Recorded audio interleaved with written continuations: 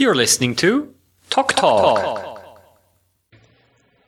In this edition of Talk Talk, I would like to explain you the concept of formal systems. What are formal systems and how is the game of chess related to math?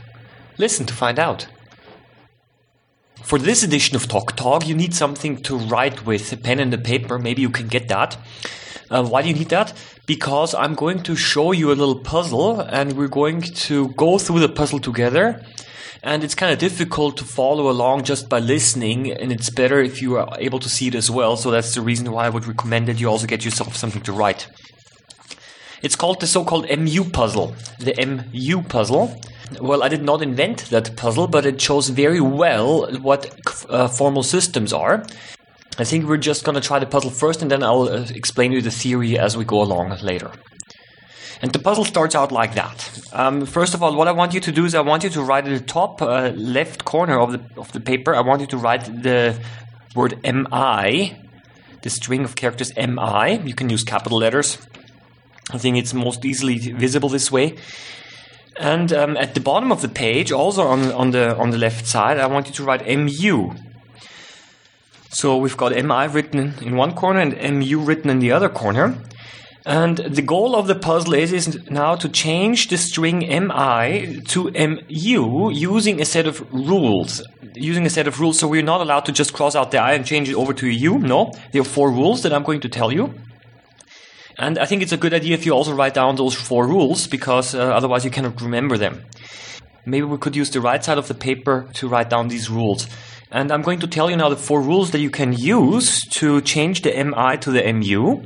And it is up to you how you want to use those rules. You can use each rule as often as you want, or you cannot use a rule at all, and you can use them in any order. But it's very important that you stick to those rules. So here are the 4 rules. Rule number 1 is, if there's an I at the end of a string of letters, then you can add a U. So for example, if your string is MI, and that's our first string here, MI, then if you want to, you can change it to an MIU. You can just add the U. But it's only possible if the last letter is an I. So this is rule number 1. If there's an I at the end, you can add a U. So we write this down. Number 2, the second rule, you can double any string of characters that follows the M. So if your string is MIU, then you can double the IU after the M. So you can double everything that follows the M. So and if we double the IU from the MIU, then we can get MIU-IU. So we have doubled the IU. That's also a possibility. That's rule number 2. Anything after the M can be doubled. But sometimes the people get a little confused and they misunderstand this. You must double the whole thing after the M, not just a part of it. You must double the whole thing after the M. So rule number 3. You can replace 3 I's in a row with 1 U. So for example, if you've got MUIII, then the III can be changed with a U and you get MUU. So the MUIII can be changed to MUU because you can replace 3 I's with 1 U. This is rule number 3. And of course, the 3 I's can also be in the center somewhere. It is possible to change MUIIU. MUIIU. The 3 I's in the middle can also be changed to a U and you get MUUU. So 3 I's can be changed and exchanged with 1 U. Rule number 4.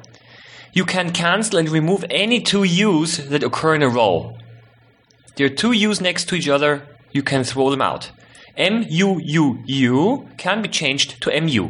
We just cancel 2 U's. These are the 4 rules.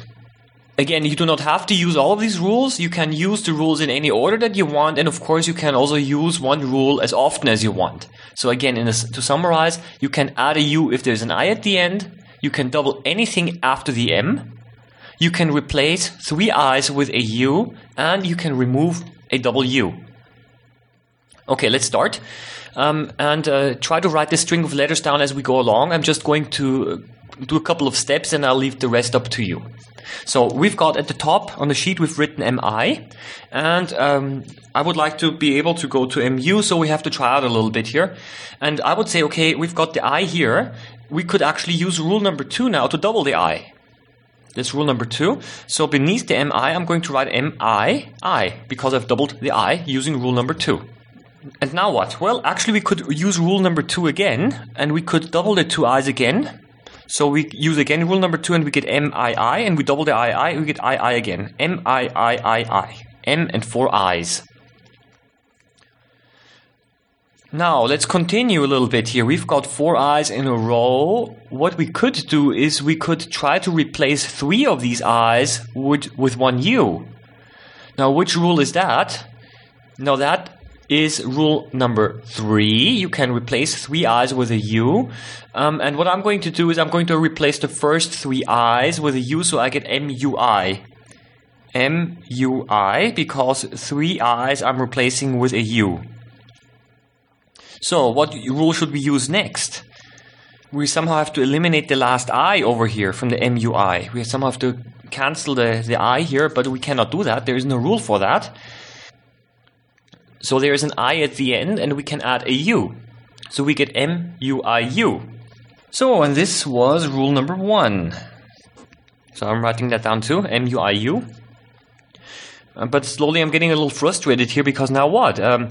We could try to double the UIU at the end now, and then we get again MUIU, and we double the UIU. Ah, interesting. Now we have got 2 U's in a row here. We've got MUIUUIU, and we can use rule number 4 to cancel out the 2 U's in the middle. We get MUIIU. We've cancelled the 2 U's using rule number 4. Well, I hope that you get the idea. Now I'm going to stop here. I'm going to leave it up to you to continue this right now. And maybe you can find a way to go from the MI to the MU. And then you can try to be able to reach MU and see if this is possible. Well, maybe you did not notice it, but we were just doing some math here. The MU puzzle is something that we call a formal system. And the math that you learn in school is also a formal system. Now, what I want to say is that the solving of a school-related math problem and the solving of the MU puzzle are pretty much the same thing. You're doing the same things. When you do algebra in school, then you apply certain rules to a mathematical formula and you get a new formula. And in the MU puzzle, you apply rules to a string of letters and you get a new string of letters. So the last couple of minutes, I was actually teaching you a new mathematical system. Well, you can call it MIU math if you want to. And what I'm going to show you as well is the game of chess is pretty much similar to math as well. And now to the theory part. The MU puzzle, just like algebra, is something that we call a formal system. I just told you that. Now, what is a formal system? In a formal system, you need 2 things. First of all, you need a set of rules. We call them the rules of inference. We've got that. These are the 4 rules that I just told you. In algebra, you also have a set of rules. And the game of chess or Go or checkers or any other game also has its own set of rules. And as a matter of fact, I'm going to show you that chess is quite similar to math. And the second thing that you need, besides the rules, are the so-called axioms. Axioms are the starting points. The string of letters MI, the starting point that we started out with, these are our axioms. In chess, the starting positions of the chess figures are the starting points. We could say that these are our axioms. And these axioms cannot be correct or they cannot be false. I mean, they're just there. They are defined and they're agreed upon. And in a formal system, we then apply the rules, in the MU puzzle, the 4 rules, and we apply them to the axioms, and we do something to these axioms. We modify the string of letters in the MU puzzle, or we also are able to change and we're able to change an algebraic formula, and we're also able to change the position of the chess figures using the rules. When we apply the rules to axioms, we get theorems. We get a theorem. We call them theorems. And, of course, we can apply also the rules to the new theorems that we just made. So they're the axioms at the beginning, and the theorems are derived from the axioms. The rules can then also be used on the existing theorems, and we get even more theorems. So, and these theorems can now be correct or wrong. It may quite well be possible that some of the theorems are simply not possible. You cannot get there by applying the rules. In the MU puzzle, the theorem UIU is not possible, for example. It's not possible to just have UIU. because there's no rule that removes the m from the beginning of the string. There's no way that we're able to get to UIU. It's not possible. The question is now if it is possible to arrive at the theorem MU starting from the axiom MI. And if it is possible, what rules do you have to apply and in what order? In chess, there are also some positions that are simply not possible with the rules of chess. So what do we learn from all that? Well, games such as checkers, chess, or a game of cards are actually quite similar to math. And maybe some of you know the card game Solitaire. It's a game that you can play. It's a card game that you can play with yourself, and some computers have it installed. And you can ask yourself now, what are the axioms, the theorems, and the rules of inference of the card game Solitaire? Could it be that some games are impossible to win because of its axioms? Now that's an interesting question. Is it possible that some games are simply impossible to win? And how are the games such as Solitaire different from math? Interesting. You can listen to more episodes at www.toktalk.net. That's www.toktalk.net. My name is Oliver Kim, and I wish you a nice day.